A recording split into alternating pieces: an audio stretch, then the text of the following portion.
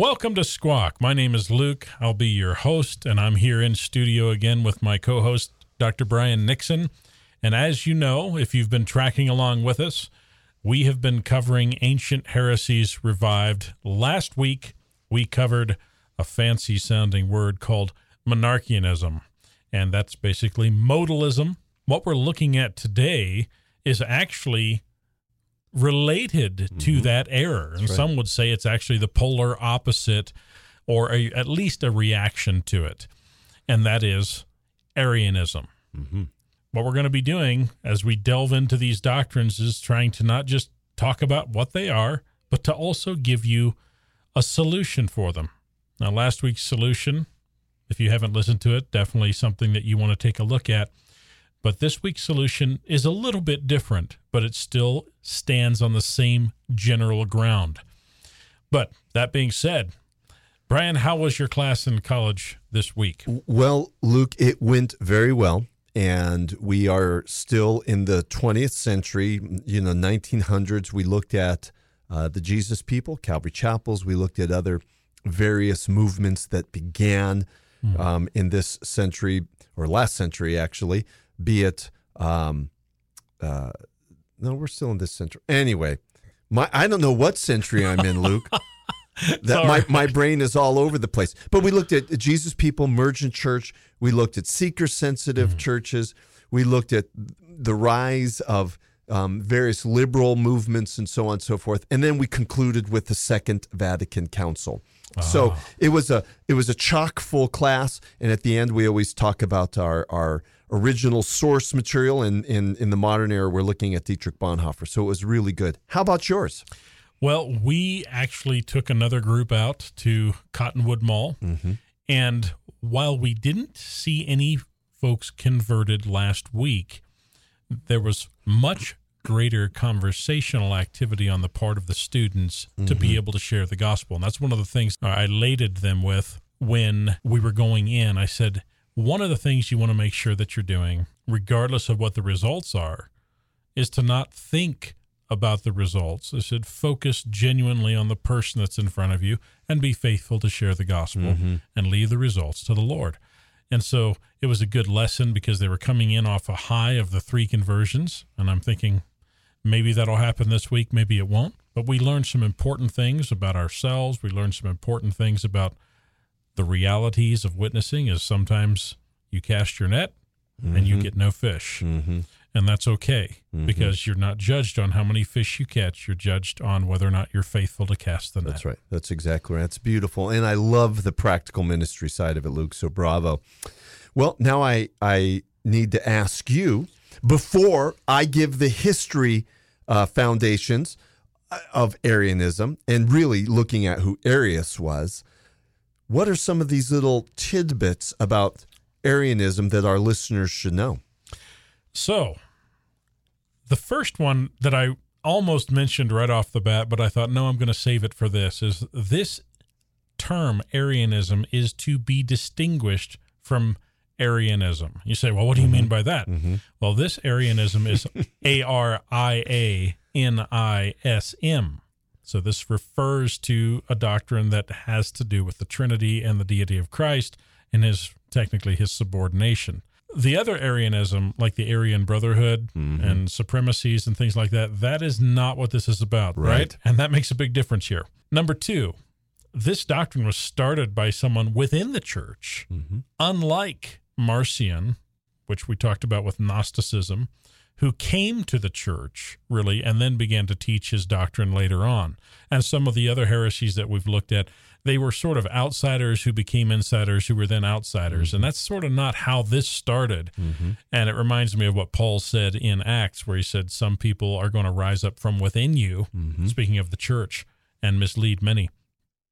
Number 3, there's a common thread here between so many of the restoration groups that we've talked about before, these groups that think they have to go back and the church lost the plot 2,000 years ago because of Constantine, and all the groups that revive this heresy fall right into that trap. And so this is a part that becomes current because of the many, quote, restoration movements that seek to restore doctrine that was actually condemned by the church under the auspices of becoming more like the church in the New Testament.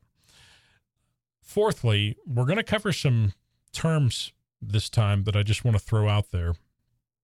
There's more than these two, but this will give you something to chew on before we get more into the meat, and that is there's homoousianism, so homoousianism, and then there's homoousianism. And I'm truncating that, not because that's how it's pronounced, but so that you can hear the difference. Homoi and homo. One means similar, one means the same. And so these are terms that we're going to be discussing as we go through that describe the difference in doctrine as articulated by the church in some of its councils. Mm-hmm. Hang on to those terms if you can, because they're a little hard to take in the first drive-by. The last thing, which I always try to save something humorous or interesting, is that Arius, the fellow who was responsible for the propagation of this doctrine, he would make up songs, these little ditties that he would do that would try to capture his idea of subordination. Right. And I'm not even kidding. And so one of the sources that I have, I'll say this, and I'm going to hand it over to Brian, but it actually captured a ditty that was attributed to him, and he would go along and he would capture people in these false dilemma questions such as, excuse me, ma'am, this infant you're carrying, did this child exist before you conceived it and gave birth to it? No, of course not. What kind of absurd question is this? Well, how about the Son of God? Did he exist before the Father begot him? I guess that's also absurd. Great answer. I wrote a song about it. Want to hear it? It goes like this. He says, the one without beginning established the Son as the beginning of all creatures, and having fathered such a one, he bore him as a son for himself.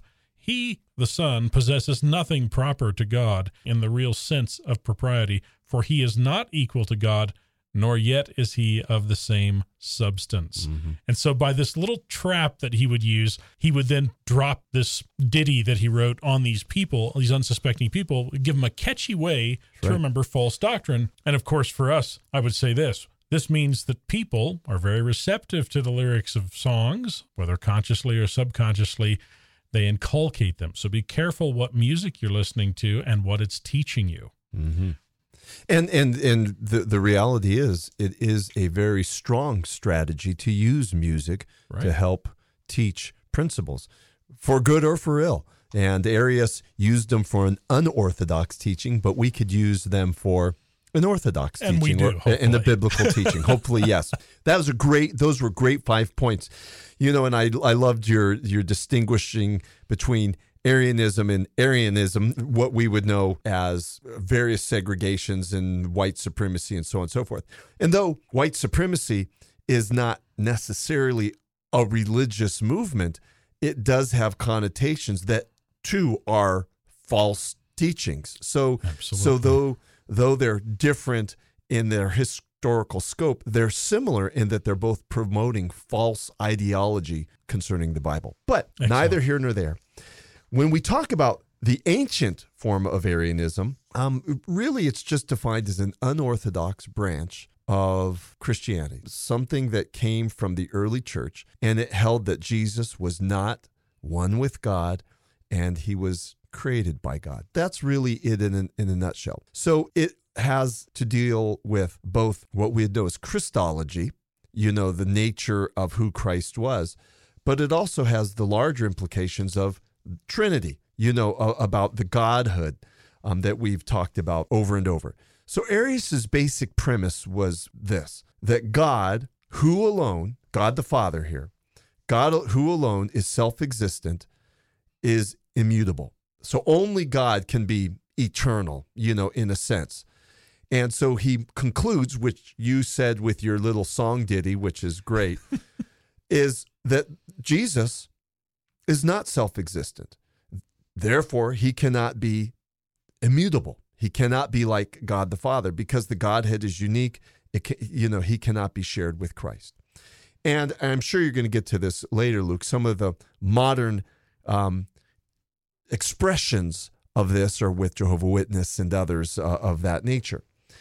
But when we talk about Arianism, we have to go to a founder, like so many other groups we've talked about with Gnosticism, be it Marcion or Valentinus or, all the others. But like the others, there isn't a whole bunch. But interestingly enough, we have enough through some references and such to get a general timeline. So the dates I'm going to give our listeners are not definitive. They're circas. So they're around the time. And a circa is usually 5 or 10 years, give or take. So we think Arius, the founder of Arianism, was born circa 250, could be 255, in what we would know modern-day Libya or thereabouts, somewhere kind of on the borderlands area of Libya. And we do think he was brought up, as you pointed out at the beginning, within the church, meaning he would have been considered in that early church dynamic, broadly speaking, within the Christian fold. So he was brought up in the church. And so much so that he went to what we would say today a Christian school, an exegetical school in Turkey. And he studied under a guy by the name of Lucian. And let me just pause here, Luke, because for most of our listeners, they're just going, okay, his teacher was Lucian. But for historians, as you know, Lucian was kind of one of those gray area guys. At times, he seemed to be very orthodox. Other times, you're scratching your head and go, "What? Where does this guy stand?" So most historians and scholars would put Lucian as kind of like an outsider. He was sort of within the Orthodox camp, but not always. The bottom line is that Arius studies under a teacher that's kind of hard to pinpoint. And interestingly enough, during this time frame, the rise of what we would know as the monastic movement. Today we call them monks. But this monastic movement, along with a suspect, teacher, is really what Arius was bathed in. He was educated, schooled in this. Interestingly enough, we do think that Lucian, Arius's teacher, was influenced by Paul of Samosata, which also he was really suspect in that we don't really know if he clearly understood what we would know the biblical understanding of the nature of Christ. So it dealt with the humanity of Christ. So I mentioned this because all these factors, all these things are influencing Arius's thought process and his life. So we think between 275, 280, he's studying, he's going to this Christian school where Lucian's his teacher. By 300, so probably sometime in the 390s, he shows up and he's around Alexandria in northern Egypt. So he leaves Turkey area and he goes south and he shows up in Alexandria. And for our historians, our student scholars, they also understand that Alexandria was also a hotbed of Gnosticism and other crazy ideologies. It was a hotbed for a lot of things. So Arius shows up in this city that is really known for a lot of unorthodox teaching. And again, he comes from a teacher he's probably bringing more unorthodox teachers. So according to one source we have, one ancient source, that in Alexandria, he sides with one of these unorthodox teachers called Meletius or Melatius, depending on who you some say tomato, so some say tomato. And interestingly enough, it was over the Donatist controversy. And for those listeners who are going, what are you talking about? What's the Donatist controversy? Well, it was the readmission of those who had denied Christianity during times of persecution. So some churches were going, yeah, you're forgiven, grace, come back into the church. Other churches were going, no, you denied Christ. And Christ said, if you deny me, you've denied me. So you have no part in this church. You're damned. Later on, fast forward, Augustine will kind of put an end to it and talks about God's grace and so on and so forth, that if they're truly repentant, you could bring them back into the fold. But what happens is Arius sides with this fella, Meletius, and those who denied Christ under the fear of Roman torture. And Meletius was kind of saying, no, you really can't bring them back in. So under Meletius's auspices, over his oversight, he ordains Arius. So again, back to your point, Luke, that Arius is firmly in the church. Probably grew up in a general Christian household that we would know, studied at a quote-unquote Christian school, even though the teacher was suspect, and so on and so forth. And just a note on that, again, for the listeners, when it comes to the Donatists, as far as we know, there was no other theological difference between them and the Orthodox Church at the time. It was just that one issue as far as we know. That's right. Being ordained in the Donatist Church was willing to be received by the Orthodox, but the Donatists would not accept anyone who was ordained by someone who had previously rejected or had delivered scriptures to the persecutors. Yeah. It was a one-way street, but that was about it. Yeah, exactly. It's what we would call in modern vernacular, it was more of a sociological difference than a theological difference. Right. It was the sociology of the church of not allowing certain people in the church versus theological issues. But what we find with Arius is not only did he have the sociological, but there were some theological issues as well. So he's ordained. He becomes a presbyter and what we would kind of know an early monk, and then, of course, a priest. So he's within the church. So Arius is within the church. But what's interesting is we have record by 311, he's excommunicated by Peter of Alexandria. So we think his excommunication is not because of his aberrant views regarding Christ yet. We think he's excommunicated because he supported Meletius. So again, this Donatist controversy was alive and well in this time frame. And again, just to reiterate, it wasn't necessarily theological. It was more sociological on that level. But by 318, the tide changes, circa 318, because Arius, as now an ordained clergyman, starts teaching something that catches the eye and the ear of Orthodox believers. And that is what we now know as Arianism. Essentially, that Jesus was not divine. And this, interestingly enough, Luke, as you're aware as a historian, 318 was also the year that Athanasius, the staunch defender of Orthodox teaching, writes on the incarnation. So on one hand, you have Athanasius, who is firmly behind in teaching that Christ was both human and divine.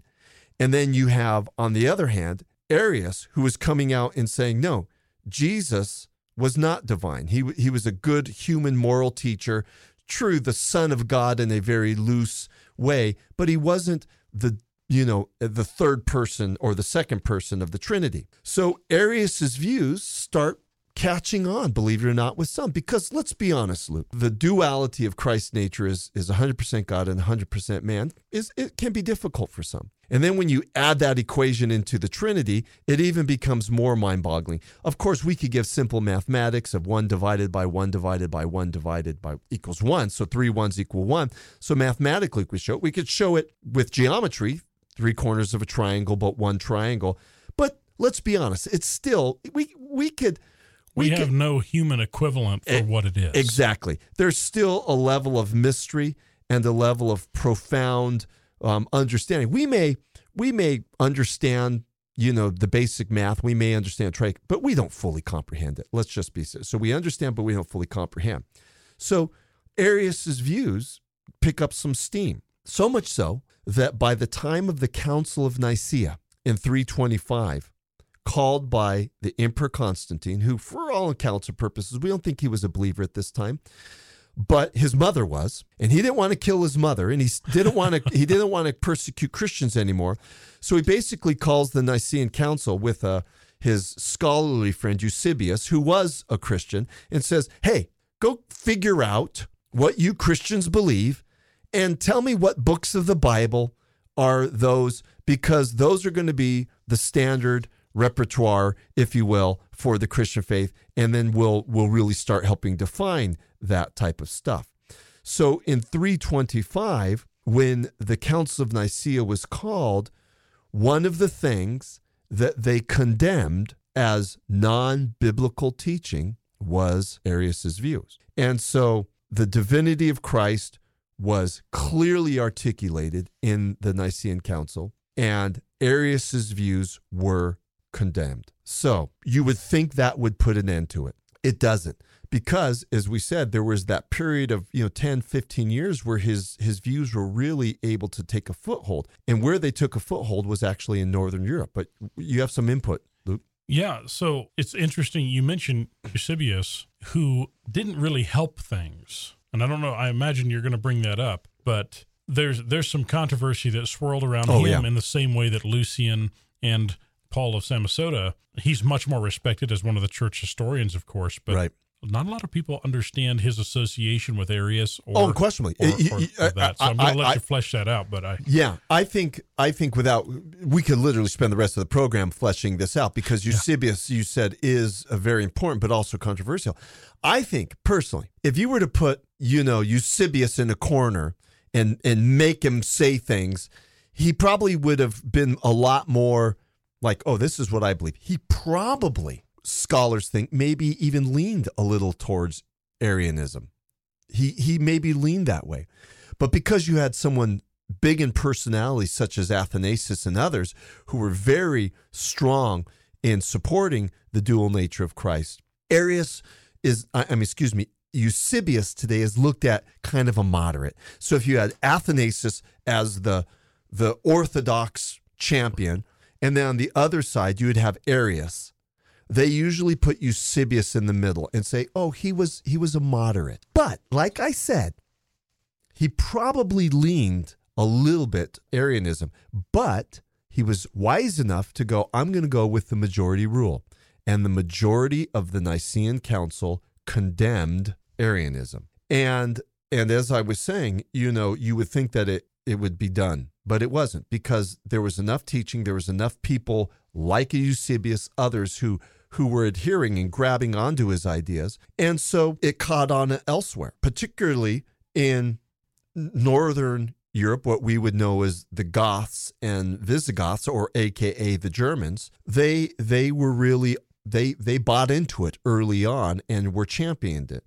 But what happens is by 337, because of that, there's a gentleman by the name of Constantinus, or Constantinius, different than Constantine, who openly embraces Arianism in the Eastern Church. So you have adherents in the Northern, particularly with the Germanic people, and you have adherents in the Eastern Church, and you would really start to think that Arianism, contrary to what happened at the Nicene Creed, Arianism may make a good run for it. But something happens in 361. And by the way, by 361, Arius is long deceased. He's off planet Earth. But his ideas are still present. And so Valentinian, an Orthodox, becomes the emperor. And he starts to enact Orthodox ideas over the whole of what we would say now modern Europe. And so because of Valentinian, this resurgence of Orthodox or Bible-believing ideology really makes inroad. So by the time Theodosius becomes emperor and the Council of Constantinople happens, they reiterate the decision of the Council of Nicaea, and they reiterate the dual nature of Christ. 100% God, 100% man. And if you will, Arianism has its final nail in the coffin, at least in the early church, except with little pockets in the Eastern Church and little pockets among the Germanic people. But by and large, at the start of the Middle Ages, 600 or so, it really is an underground movement. It doesn't take any kind of prominent role, though I think an argument could be made with pockets of people, individuals, who either A, adopted Arianism, or B, don't fully understand the biblical teachings of it, so they held by kind of this personal belief. Arianism was still alive, though in smaller pockets, but then, of course, resurfaced in our modern era with groups like Jehovah Witness and what have you. But that's a little bit of the history, and I'm going to leave it at that, Luke, for you to unpack some of their beliefs and its correlation to the church. Well, definitely appreciate that, Brian. And of course, there's much more to be said, as there's always much more to be said. One of the things I was going to throw in there was how that during this period of time, there was a lot of back and forth as a number of churches under the leadership of the Goths who had invaded Rome at that point, who were in Ravenna. Theodoric was one of the primary people. By all accounts, he was an Arian, but he was known for his moderation. Persecutions would happen where churches that were built by people of Arian ideas, a lot of the Gothic churches, they were ultimately destroyed. And if not destroyed, the ones that were preserved, really the artwork that depicted these various kings and queens who were adherents of Arianism, they ended up all being redone.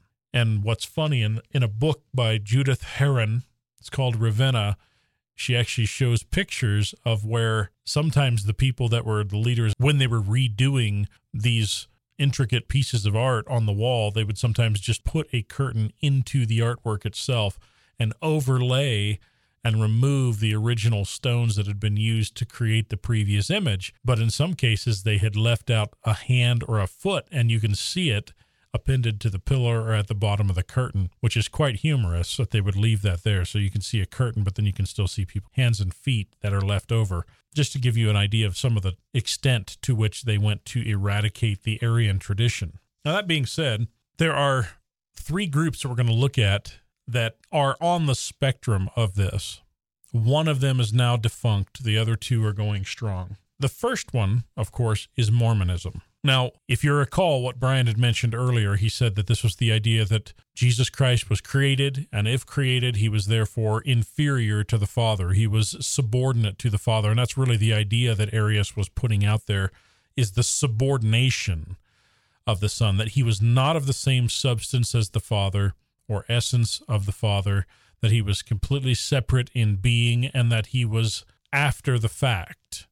And therefore, what they would say, and pardon the terms, but I've put them into the description on the podcast, so I want to define them, ontologically inferior. In other words, in his existence, he is inferior because he came into existence, whereas the Father never did. And then secondly, chronologically, because he came into existence after the Father, he is not as, quote, as eternal, unquote, as the Father, and therefore does not share in some of his attributes. Now, Mormonism in particular, this comes from them, their own articulation of who Jesus is. They say this, and of course, we're not endorsing what they're saying by reading what they're saying. They say, like most Christians, Mormons believe that Jesus Christ is the Son of God and the creator of the world. However, Mormons hold the unique belief that God the Father and Jesus Christ are two distinct beings. So here we go, all the way back 3rd and 4th century. When they say they're two distinct beings, that means that they disagree that the Father and the Son are of the same essence. They are not co-equal. And then they say, Mormons believe that God and Jesus Christ are wholly united, but do they say how? In their perfect love for us, but that each is a distinct personage with his own perfect glorified body. Now, boy, have they put some layers of smoothness on this. What they've just told you in this paragraph is that the Son and the Father are not equal with one another, and they do not share all of their attributes, but they take a swipe at sort of trying to sound Trinitarian here in their language, although they are clearly not. They believe in the Father and of the Son and the Holy Spirit, but boy, do they have different articulations. So they mention nothing here about Christ having been created, but if you dig further into their doctrine, they actually believe that he's what they would call the half-brother of Lucifer, having been fathered by God, and there are a lot of other disturbing things that are claimed. They believe that God the Father has a physical body and that he physically fathered Christ with Mary through the same method that human beings do, and that through that union, Jesus inherited supernatural traits from God, and this is how he came into possession of his godlike powers. I'm not making this up. Much of this is articulated in the Mormon Doctrine and Covenants, section 130. And there's a number of tenets as part of that, but there's a couple here. John 14:23, according to them, The appearing of the Father and the Son in that verse is a personal appearance, and the idea that the Father and the Son dwell in man's heart is an old sectarian notion and is false. So they're saying that because Jesus and the Father both have a physical body, of course they're not dwelling in people's hearts. And it says in Tenet 22 of section 130, the Father has a body of flesh and bones as tangible as man's, the Son also. But the Holy Ghost has not a body of flesh and bones, but is a personage of spirit. Were it not so, the Holy Spirit could not dwell in us. They believe that the Spirit is also a person, but they do not believe him to be any more equal with the Father than Jesus is. So when they talk about them being distinct persons, when we speak of God being manifest in three persons that are completely distinct from one another in their identity, but not in their nature, not in their essence, not in their attributes. That's not what they're meaning when they say this. They're saying they're completely distinct in that they do not share deity in the same sense. There is a hierarchy of deity based on the same type of articulation that Arius gave, in that the Son was not even in existence, or if he was in some form of pre-existence, it certainly wasn't in equality with the Father. They actually view him as a God, which is very strange, and we'll talk about that more toward the end after we've covered a couple of these other ones. So they believe that there's God the Father, and that Jesus Christ is a God who is in a inferior station to God Almighty, the Father, having been created through his interactions with Mary, his being the Father. He was fathered as a child, and in this he has some level of equality with God, but not a co-equality as such, is inferior, but is still to be worshipped as deity, just not the supreme deity. Now, it says this as well. Mormons believe that all men and women ever to be born, including Jesus, lived with God as his spirit children before this life. So here's sort of how they get around it. They believe in what's called a spiritual pre-existence, that there's these spirit babies that are with God, these souls, as it were, that are simply waiting for a human body to be created here on earth through the process of earthly procreation, in which they may inhabit. So that's their belief. I'm not making that up. It says, God wanted each of us to come to earth to gain experience, learn, and grow to become more like him. Now, you'll find in these types of statements, folks, a similarity between all of the different doctrines that we've talked about up to this point. Because when you go off the beaten track, you get into some really strange weeds. But even though the weeds are strange, it's sort of the same weed patch that everybody who goes off the track ends up in. There are some inevitabilities to the errors of discussing the non-equality of Christ with God.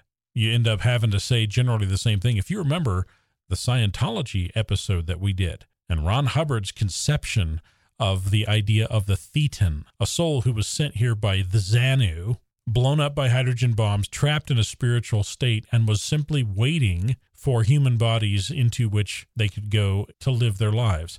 And his courses that he teaches are to restore that person to a place of knowledge of what their original station was.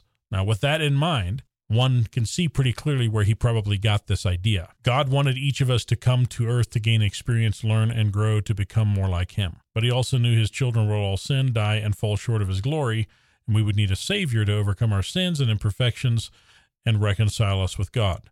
Mormons believe that Jesus Christ was chosen to be the Savior long ago during our pre-mortal life with God. So there's all these spirit babies running around in heaven with the realm of God, which Joseph Smith describes as a giant Urim and Thummim, whatever that's supposed to mean. And God, I guess, by Urim and Thummim, by casting lots of some kind, chooses Jesus to be the one who gets to be the Redeemer. There's nothing at that point, apparently, that distinguishes him from any other pre-existent soul that dwells with God.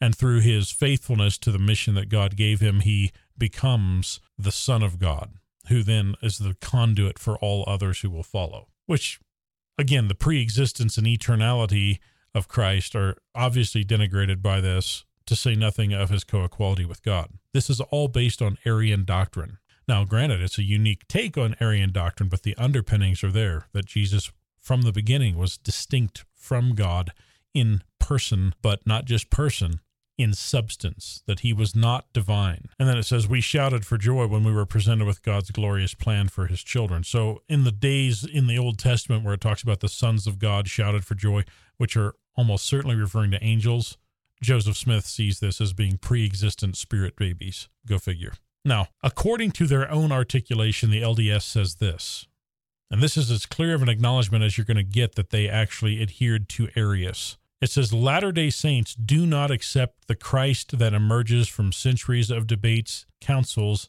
and creeds. Latter-day Saints believe the simplest reading of the New Testament text produces the simplest conclusion.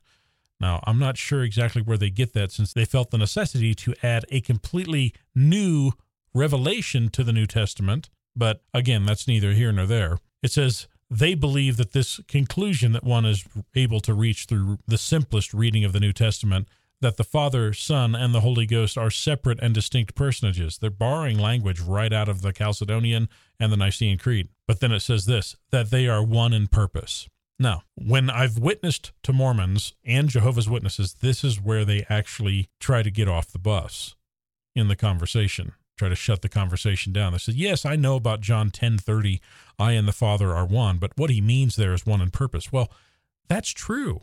Jesus and the Father are one in purpose. And so what are you going to do? Disagree with that? Well, no, of course not. But the purpose of that statement is not just that they are one in purpose. That's an obvious aspect that you don't even need to read that verse to find out, but that they are one in complete unity in their attributes, in their essence, in their nature. The oneness that's being described here goes far greater than just them having a singular purpose, but this is how they choose to interpret it. They use a part of the truth to try to make people think that that's all there is. He goes on, the writer of this, and this comes from the churchofjesuschrist.org. This is their official site. It says, we, the Mormons, feel that the sheer preponderance of references, in other words, the sheer number of references in the Bible, would lead an uninformed reader to the understanding that God the Father, Jesus Christ, and the Holy Ghost are separate beings. Well, there's as clear an admission that there's a Trinity in the Bible as you'll ever find, coming from people who are technically non-Trinitarians, despite the fact that they acknowledge that there's three separate persons, because they don't have the same view of unity within the Godhead, and they don't agree with all these things. So don't let them pull you in with this unity that they try to perpetrate. It's not the same unity as is articulated in Scripture, despite what they're trying to claim here. And they say that is that one must look to the 3rd and 4th century Christian church, not to the New Testament itself, to make a strong case for the Trinity. Now that seems like it's doublespeak, right? Because they say we acknowledge that there's three persons, but we don't acknowledge the doctrine of the Trinity. But the way that they say it, they're not trying to come out explicitly against the Trinity in the minds of people who perhaps have never even considered these doctrines. They sound very much like an Orthodox church. They're sort of couching what they're saying in this ambiguous and smoothed over language that says, well, we acknowledge the three persons. We just don't really believe in the Trinity as articulated by the first few centuries of Christian orthodoxy. Well, why is that? Because they're a restoration. So they've gone to the names of the people who were discarded by the church and read their writings, picked up their doctrines, and that's what they believe, despite the fact they've been able to make a rather intriguing potpourri of it that has ensnared millions and millions of people. Back to what I was saying before about how they conceive of Jesus' divinity. This is what they say. We believe Jesus is the Son of God, the Father, and as such, listen to this carefully, inherited powers of godhood and divinity from his Father, including immortality, the capacity to live forever. While he walked the dusty roads of Palestine as a man, he possessed the powers of a God and ministered as one having authority, including power over elements and even power over life and death. So the only reason why Jesus had the same powers that he clearly used to show himself to have the same power as God, they say, sure, he had the same power as God, but that's because God was his earthly father, conceived as an earthly man. That's how Jesus got these powers, because before that, he was just a spirit baby. God the Father created him a body, he inherited these abilities, and this is how it all comes together. That's significantly different than how the modern church teaches it, And I don't even believe that Arius necessarily taught that. So this is Arianism on steroids. These statements clearly show they believe that Christ was conceived as an individual and did not exist as God prior to this. He existed as a spirit baby, if you remember. Furthermore, the only means by which he possessed the power that he had was because he inherited it from God. Yet that's not according to Scripture. Scripture itself teaches that Jesus thought it not robbery to be equal with God. In other words, the idea of what God was lost nothing by Christ being equated with it. Christ and God were co-equal in concept. And it says that despite that, when he came here, he took upon himself the form of a servant. He divests himself from those things that would externally identify him as God. In other words, the glory that he had, the person in a man's body that showed no evidence externally of being any different than any of the rest of us, right? He was wholly God and he was wholly man. Now, this is actually saying that Jesus became more when he came to earth. But the Bible says no, he did not become more. He humbled himself when he came here. He wasn't a spirit baby getting an upgrade, which is how Mormonism teaches it. So this is taught in both John 17, where he talks about the glory that he had with the Father, and Philippians 3, the kenosis, the pouring out. Also, in this, it is clear that Christ is a conceived being, and that as such, he is inherently subordinate to the Father, being his literal physical son. This type of thinking is anthropomorphic. In other words, it takes what people understand about themselves and how we are, and it superimposes it on God using our own terms and our own definitions of words. And it's very indicative of what unsaved people do with texts from Scripture when they try to explain these doctrines. As I stated, they all end up in the weeds, but generally those weeds look pretty much alike. So that's the idea from the LDS, the Mormon Church. Now, Jehovah's Witnesses do much the same thing. Here are some of their tenets. And this comes from a study on religious beliefs. The British Broadcasting Group, BBC, they gathered this information from various denominations. And so they put on their site, they believe in God the Father, whose name is Jehovah, and that he is the only true God. Then they say Jesus Christ is his firstborn son, and they flat out state it, is inferior to God and was created by God. Now they've got to go take a page out of the Mormons' book, because the Mormons are way more smooth in their approach so that they're able to be more open to Christians being drawn in, or people who are nominal Christians thinking that these folks are teaching the same things. They're not. The JWs just come right out and say it. The Holy Spirit is not a person. There's a difference between the Mormons and the JWs right there, but it says it is God's active force. God is a single being whose personal name is Jehovah. Now that's what we spoke about last week, where we talk about the Old Testament depictions of God. It doesn't mean that there is one person who is God. It means there is one God who is manifest in three persons. And that's not just semantics. That actually is a significant difference in meaning and articulation. The Jehovah's Witnesses make it very clear that they think there is just one person who is God. And this is the Jewish mistake. This is often why I believe that Jehovah's Witnesses are trapped in the Old Testament in a very Aaronic priesthood, in that they still think that there are good works that must be done and that they can be justified by those good works in keeping the Ten Commandments. There's a very strongly Jewish idea that lays behind these things. The same thing with the Mormons. They believe they're the lost tribes of Israel. I'm not trying to be funny. That's what they believe. And their whole Book of Mormon is based on the idea that the Native American tribes are the lost tribes of Israel, and that Jesus made a second post-resurrection appearance just to them. This is their teaching. But that being said, these systems that are very oppressive, that have a lot of very strange doctrines regarding the Trinity, are often taken from times in the church where the Judeo-Christian tradition was causing immense confusion through the Judaizers and the Greek philosophers. Now, they try to blame that confusion on the church, but they're going back into areas that actually became irrelevant and died out because of the triumph of orthodoxy largely. Now, they say that Jehovah is alone and above all other beings. Jehovah created everything that exists. Jehovah has a son called Jesus Christ, which they believe was created. They also state Jesus is not God. Jesus is not equal to God.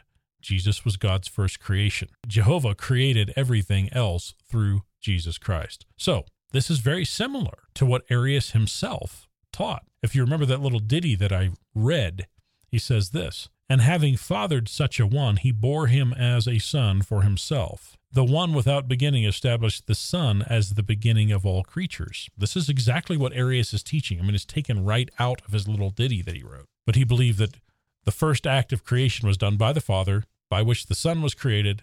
Then through the Son, all other things were created. The problem is that's not in Scripture. They're trying to use the verse in Colossians where it says, "And he is the firstborn among creation." But that's not what that means. It's not saying that God gave birth to Christ first, and then through Christ he created all things. He's saying that Christ himself is on an order that is unique from creation as the creator. So being the firstborn means that he is of primary importance. He is of preeminence, not one among many, but the only one from whom creation has sprung. It's not speaking to him being created by God, but having been the progenitor of creation himself. So that's a whole nother argument, but all of those things are confused by this non-Trinitarian understanding. Now, that's the Jehovah's Witnesses, and their section was shorter because they don't try to do so many gymnastics. They just come right out and say it. And we also know that they believe that Jesus Christ is technically Michael the Archangel, which allows him not to be God, but to also be above angels, which it's clear that Jesus Christ was above angels. So they're like, well, how can we figure this out? Well, he has to be an archangel, right? Never mind that archangels are still angels. But nonetheless, when you're dealing with this type of logic or in scriptural interpretation, it doesn't really have to make sense beyond a certain point. It only has to get to a certain point so that it fits within the framework that they've already created. And any critical process outside of that, of course, causes you to be anathema to them. Now, there's a third entity that I just briefly want to touch on that might be a little surprising. We've touched on it briefly in previous podcasts. This is the defunct organization, the Worldwide Church of God. Armstrong, the founder for this, had some very strange views about the Trinity as well. And what's interesting is that the information that I found, refreshingly, is from Grace Community International, which is, at this point, entirely a different entity. We had Kevin King come on, and he mentioned this, that the Grace Community International is no longer associated or affiliated with the Church of God, but they are people who came out of that movement. And on their website, while I can't endorse it all, because I've not read through it all, and I don't know everything that they've said, but they've gone to a great amount of effort to differentiate themselves entirely as orthodox from the teachings of Armstrong. So one of the things that he speaks of here are 18 truths. So Herbert W. Armstrong, founds the Church of God, the Worldwide Church of God, and it is his truth from which Grace Community International escaped, and now they seek to differentiate themselves. So in their website, they say, this means that the Trinity doctrine, which limits God to only three beings, is satanic, false, and pagan doctrine designed to deny the truth about the real God family and the plan for humans to enter that family as full God beings who are children of God after the God kind. Now that's Herbert's articulation. They're outing him with what he would teach. He says the Trinity doctrine didn't come from the Bible, but from Satan, who established the Roman Catholic Church through Simon the Sorcerer. By AD 70, all of Christianity was corrupt and following the ways of Simon the Sorcerer. Now, that's not in the Bible, and that's pretty interesting since the book of Revelation was written after that, but go figure. The Sabbath and Passover were exchanged for pagan Sunday and Easter, even though the Bible says that Easter was on the first day of the week, which is Sunday. And in the early AD 300s, listen to this, Dr.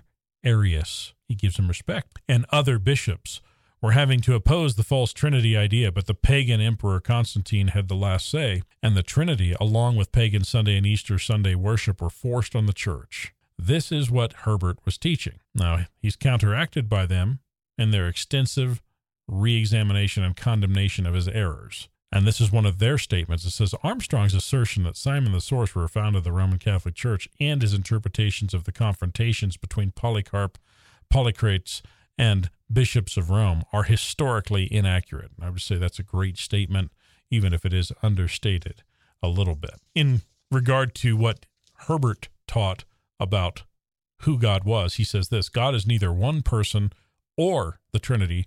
God is a family, into which we may be born and also become God. Now, this sounds very similar to Mormonism in their pre-existence, that God's up there with all his spirit children. Well, Herbert just sort of flip-flops on that, and he puts the spirit children on the other side of the dividing line. So we're not pre-existent, but we all become gods as part of God's family. So when it talks about children, he is talking about us becoming the homoousia, the same as, in essence, in substance as God. So he denies the idea of the Trinity as pagan and false, and then he says, no, everybody can be like God, which is very similar to what Mormons believe. So it's a strange place to find this kind of thing. But the GCI says this: the testimony of Scripture is that God is one and reveals himself in three distinct personalities. Matthew 28:19 teaches we're baptized in the name of the Father and the Son and the Holy Spirit. Our heritage is not to become God, but rather glorified children of God, which is exactly right. Now, to wrap all this up for some clarity, when we started out, I mentioned those two words, homoousia and homoiousia. What that means is that there is one essence, one substance. Now, we don't say that we understand what that substance is, nor is that substance a created substance, nor is it material. So I'm making all these qualifications because these are arguments that have been brought against the usage of that word. It's the best way that we could create a concept that confirms what Scripture teaches. And you have to be very careful when that's happening. But this confirms it into saying that the way in which God is one, it's our best way to describe it, is that he is of one essence. That doesn't mean that there's some element made of the same thing that's God that's floating around out there somewhere. What it means is that God's being is not derivative. His person, is eternally existent. It is self-sustaining. We have no substance or material or example of anything else like that in the universe. That's what makes him unique. But he wasn't created. And so it's hard for us as created beings to try to find words that really describe him, because everything that we use as material or substance or essence has been created. God's essence is uncreated, and it is a unique essence. And I hesitate to use the word whatever he is made of, because he isn't made of anything, and that he's derivative. But the thing of which God's being is comprised is God himself. That's why he says, I am that I am. He was not created. He shares cohesion with nothing other than himself. So, again, this is where things get really crazy when you try to contemplate this. Suffice to say, the word homoousia is as close as we can get to say that the reason why the way that we understand the oneness of God is that he shares being with all of the other members of the Godhead, and that they are all equal in their attributes, they're all equal in their natures, they're all equal in their power, they're equal in their title. However, their roles are not the same as one another. And this is where people get off into the weeds. They think, well, because the roles are not exactly the same, then they must not have the same power. Because there's a chosen order of submission within the Godhead, they must not all be exactly equal with one another. No, that's not the case. Let me just give you an earthly example. When the Bible says that wives ought to submit to their husbands, does that mean that wives are not equal to their husbands in spirituality or in value to God or in personhood or in humanity? Does it mean any of those things? Well, there's been a lot of people through the ages that have tried to make that case, and they're wrong according to Scripture. Submission does not mean inferiority. There's also another passage in the Scripture that says that husbands and wives must submit to each other in the fear of God. So that throws that whole argument out the window. The idea of equality is not destroyed by the idea of submission. The chosen order of submission within the Godhead is the Father, the Son, and the Spirit, in that order, not because of anything other than their own choice to do so. That is it. There doesn't need to be an arcane explanation by the likes of Arius, Joseph Smith, or Charles Russell. None of that needs to happen, or Herbert Armstrong. Those are all attempts to try to go into an area that's very clearly articulated in Scripture and insert man's ideas of the oneness of God in some other way, shape, or form. So homoousia is the best way to get there. Homoiousia is not. It just means that they are of similar substance, but they are not necessarily the same, and that has all kinds of theological implications that allow them to differentiate between the deity or the deity hierarchy by means of magnitudes of power, glory, and identity. So when you're getting into the weeds on these conversations, go back to Scripture. And remember, they've rejected the decision of Orthodox councils in their articulation of Jesus Christ. And it comes down to that. Was this determined by Scripture, or was it determined by somebody who was found to be lacking in their understanding of Scripture and thus excluded from the fellowship of the church? Remember, that's who these groups are following. They've gone back and, quote, restored their teachings at the expense of Scripture. Is Jesus God? Yes. Is he a lesser form of God? No. Is Jesus in submission to the Father? Yes. Is he inferior to the Father because of that? No. So what exactly is God? Well, he is supreme, God and all that comes with it. Who exactly is God? Well, he's exactly who he declared himself to be. There is simply not another analysis. The way that human beings react to that is, oh, there has to be something, right? But even in our own limited fashion, when we discover something that's considered to be a unique object for which we have no other comparison, we must be content to allow that object to declare itself to us as we study it. And this is what I would submit is the best manner in which to apprehend the truth of how God has revealed himself. He is entirely unique, and he cannot be deconstructed. It's not his fault that we have no competent evaluation mechanisms to capture him. That should be expected. Human beings, we're always suspicious when our evaluations don't return the expected results or we can't seem to measure something. But why should it surprise us that the being that created everything cannot be measured by the things that he made? He can be known, but he can't be measured. He's relatable, but not entirely comprehensible. This doesn't mean, however, that those things that he revealed are not intended or able to be understood. As you heard Pastor Skip preach just a few weeks ago in his sermon series, prophecy was given, regardless of its difficulty to be understood, for the purpose that it would actually be known. God has revealed himself so that we might know, and the book of John makes that so clear. These things have I written unto you that you may know. So as far as solutions are concerned, they come from the authority of the Word of God. This can be summed up in a verse we spoke about last week. We already mentioned this week, John 10:30, I and the Father are one. And ensuring that when one reads that verse that they're not allowing a cult to come in and superimpose. No, that only means one in purpose. No, that's just the surface of what that means, and other scriptures confirm that. One must simply demonstrate, as the solution, the co-equality of Christ and the Father in order to address this and thereby rebut their gymnastics and false assertions of, quote, Greek corruption, which is what they always allege, that the Greeks got into the process and fouled it all up.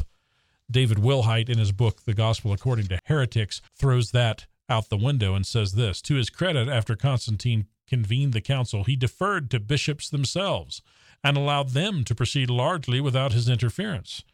And that is a footnote that says the popular view that Constantine is responsible for enforcing Christian Trinitarian orthodoxy is rightly corrected by Charles Freeman in his book 8381, Heretics, Pagans, and the Dawn of Monotheistic State. Theodosius is the first emperor to enforce widely and actively what we call orthodoxy. The Arian emperors who preceded him were equally eager to coerce. Few, if any, were playing nice at this time. For an introduction to this phenomenon, see Philip Jenkins, Jesus Wars, How 4 Patriarchs, 3 Queens, and 2 Emperors Decided What Christians Would Believe for the Next 1,500 Years. And for a more technical and theological introduction, Daniel H. Williams, Constantine, Nicaea, and the Fall, in quotes, of the Church. So there's plenty of scholarship on this topic. It doesn't mean we endorse everything that you're going to read there, but it means that there's plenty of reasons why the folks who currently hold to these strange anti-Trinitarian views, plenty of information as to why they should change their mind about this. Now, that's external to Scripture, but Scripture itself, I'll come back to a verse we used last week, and then I'm wrapping it up. Isaiah 45:23, look unto me and be ye saved, all the ends of the earth, for I am God, and there is none else. So let this verse make it clear that there is not God the Father, and then there's a little God beside him, or some other version of deity that is a God.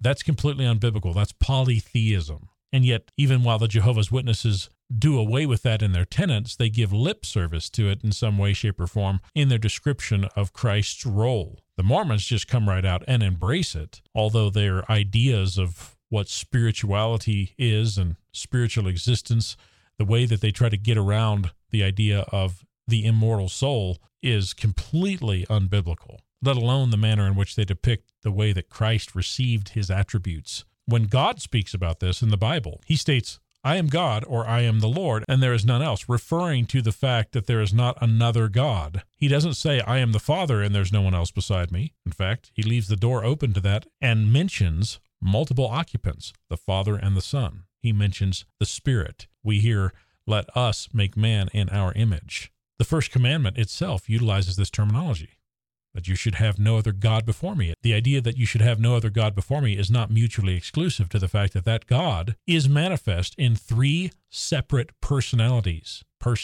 not in a modalistic fashion, but in a literal fashion. Three actual separate persons who have the same essence, the same equality, equally occupy the office of God. So when multiple persons who serve together as one God are countenanced in Scripture, it's seamless.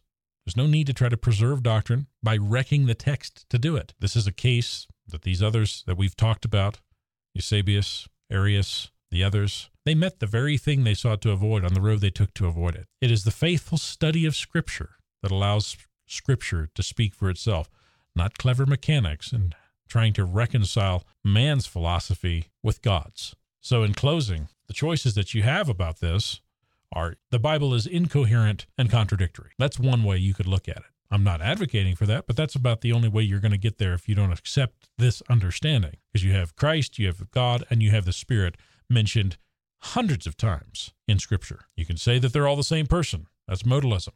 And that's not able to be supported by a scrutiny of the text. But ultimately, you end up with Jesus being a fraud, no matter which one of those paths you take. If Jesus wasn't God, he couldn't die for our sins with any efficacy. So it really doesn't matter what else you believe about Jesus. You can't really call yourself a Christian because his teaching was that he was God and not just some other God, which would contradict the Old Testament, which would also make him a fraud and a blasphemer, but that he was God. He was one of the persons of the one God. Or you could always choose to believe that there's a triune God, which is what both the Orthodox Church has done and what everyone else who is Orthodox does, because this is the teaching of Scripture. This is not from Constantine or Greek philosophy. This is the only way to reconcile what Scripture itself teaches. This is the reason why the Jews missed the boat, but it is the reason why the Christians landed in it. And one of the things I can't figure out is why anyone would bother with Jesus at all if he wasn't God, for no other reason than the first commandment. The cults can't justify that. As we continue to consider the various ancient heresies having been revived in the modern church, and we see the theological effect of that in the three places that we mentioned today, the Jehovah's Witnesses, the Mormons, and the Worldwide Church of God, now defunct, I hope that it gives you encouragement that when you run into folks who are either still part of a group that's like this or teaches these things, that you'll have the Scripture concepts nailed down. You'll have these in your toolbox to show that the Scripture clearly witnesses that Jesus is part of the Godhead, just like the Spirit, just like the Father, and that they are completely in unity altogether and not just one in purpose. So by way of example, I came across a paper in the International Journal of Humanities and Social Science Invention titled The Arian Controversy, Its Ramifications and Lessons for the Ghanaian Church. And this is speaking about the church in Ghana, where they had a controversy between a couple of different apostolic denominations that had to do with healing. Now, the gentleman who wrote this paper, I'm unfamiliar with him scholastically, but he's done some work here where he's tried to process the Arian controversy and use it as an example as to why the church should not go to third parties to try to arbitrate their doctrine, that they ought to be able to do it together. But then the manner in which he applied it didn't necessarily make sense.